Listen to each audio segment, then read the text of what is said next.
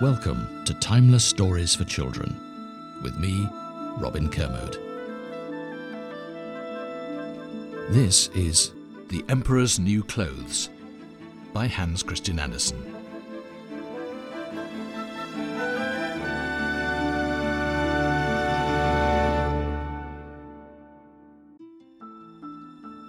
Many years ago, there was an emperor who was so very fond of new clothes that he spent all his money on them.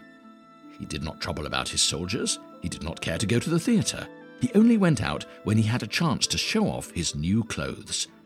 He had a different suit for each hour of the day. Most kings could be found sitting in council. It was said of this emperor, he is sitting in his wardrobe. One day, two fellows, calling themselves weavers, came to town. They said that they knew how to weave cloth of the most beautiful colours and patterns. The clothes made from this wonderful cloth would be invisible to everyone who was unfit for the job they held, or who was very simple in character. These must indeed be splendid clothes, thought the emperor. If I had such a suit, I might at once find out what men in my kingdom are unfit for their job. I would be able to tell the wise men from the foolish. This must be woven for me immediately. He gave large sums of money to both the weavers in order that they might begin their work at once. So, the two pretend weavers set up two looms. They worked very busily, though in reality they did nothing at all. They asked for the finest silk and the purest gold thread. They put both into their own knapsacks. Then they pretended to work at the empty looms until late at night. "I should like to know how the weavers are getting on with my cloth," said the emperor to himself one day. When he remembered that a simpleton, or one unfit for his job, would be unable to see the cloth, he began to worry. To be sure, he thought he was safe. However, he would prefer sending somebody else to bring him the news about the weavers and their work. All the people in the kingdom had heard of the wonderful cloth. All were eager to learn how wise or how foolish their neighbours might be. "I will send my faithful old wise man to the weavers," said the emperor at last. "He will be best able to see how the cloth looks. He is a man of sense. No one can be better for his job than he is." So the faithful old wise man went to the hall where the thieves were working with all their might at their empty looms. "What can be the meaning of this?" thought the old man, opening his eyes very wide. "I cannot find the least bit of thread on these looms." However, he did not say his thoughts out loud. The thieves asked him very kindly to be so good as to come nearer their looms. They asked him whether the cloth pleased him. They asked whether the colours were not beautiful. They were pointing to the empty frames. The poor old wise man looked and looked. He could not see anything on the looms.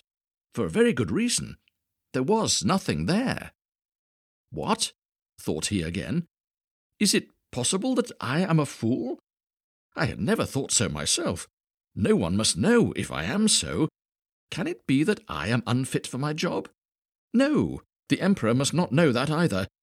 I will never tell him that I could not see the stuff." "Well, sir," said one of the weavers, still pretending to work, "you do not say whether the cloth pleases you." "Oh, it is excellent," replied the old wise man, looking at the loom through his spectacles. "This pattern and the colours, yes, I will tell the emperor without delay. How very beautiful I think them." "We shall be much obliged to you," said the thieves. Then they named the many colours and described the pattern of the pretended stuff. The wise old man listened with care to their words, so he might repeat them to the emperor. The thieves asked for more silk and gold, saying that it was necessary to complete what they had begun.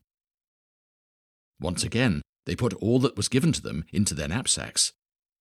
They went on working with as much effort as before at their empty looms. The emperor soon sent another man from his court to see how the weavers were getting on. Now he wanted to know if the cloth would soon be ready. It was just the same with this gentleman as with the wise man. First he looked closely at the looms on all sides. He could see nothing at all but the empty frames. "Does this stuff appear as beautiful to you as it did to my lord the wise man?" asked the thieves of the emperor's second adviser. "I am certainly not stupid," thought the man. "It Must be that I am not fit for my good job. That is very odd. However, no one shall know anything about it." And so he praised the stuff he could not see. He declared that he was happy with both colours and patterns. "Indeed, your Imperial Majesty," he said to his emperor when he returned, "the cloth which the weavers are preparing is extraordinarily magnificent."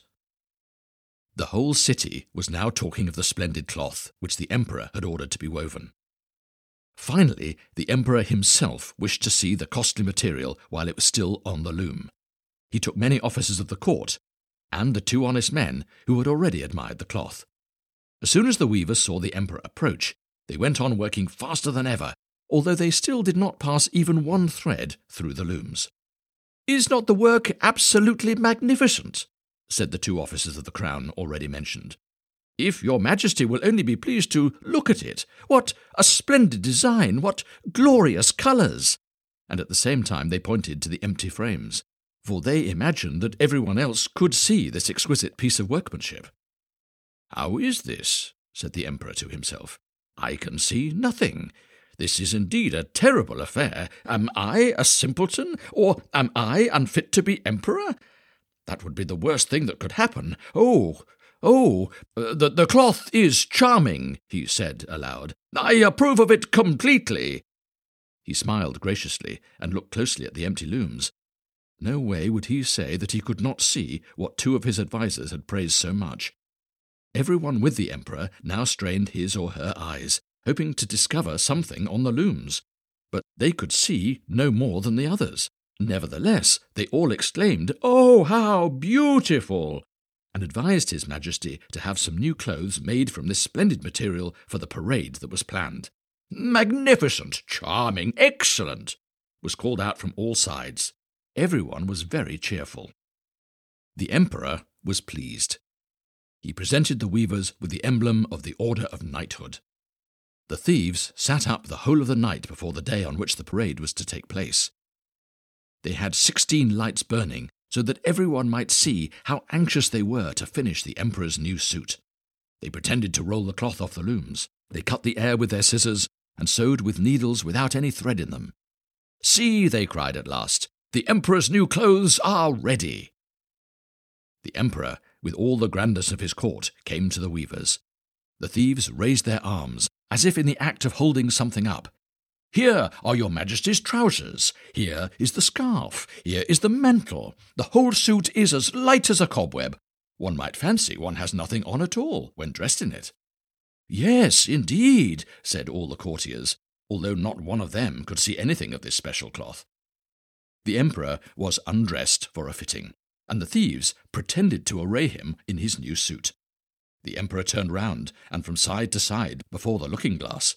"How splendid His Majesty looks in his new clothes, and how well they fit!" everyone cried out. "What a design! What colours! These indeed are royal robes!" "I am quite ready," said the emperor.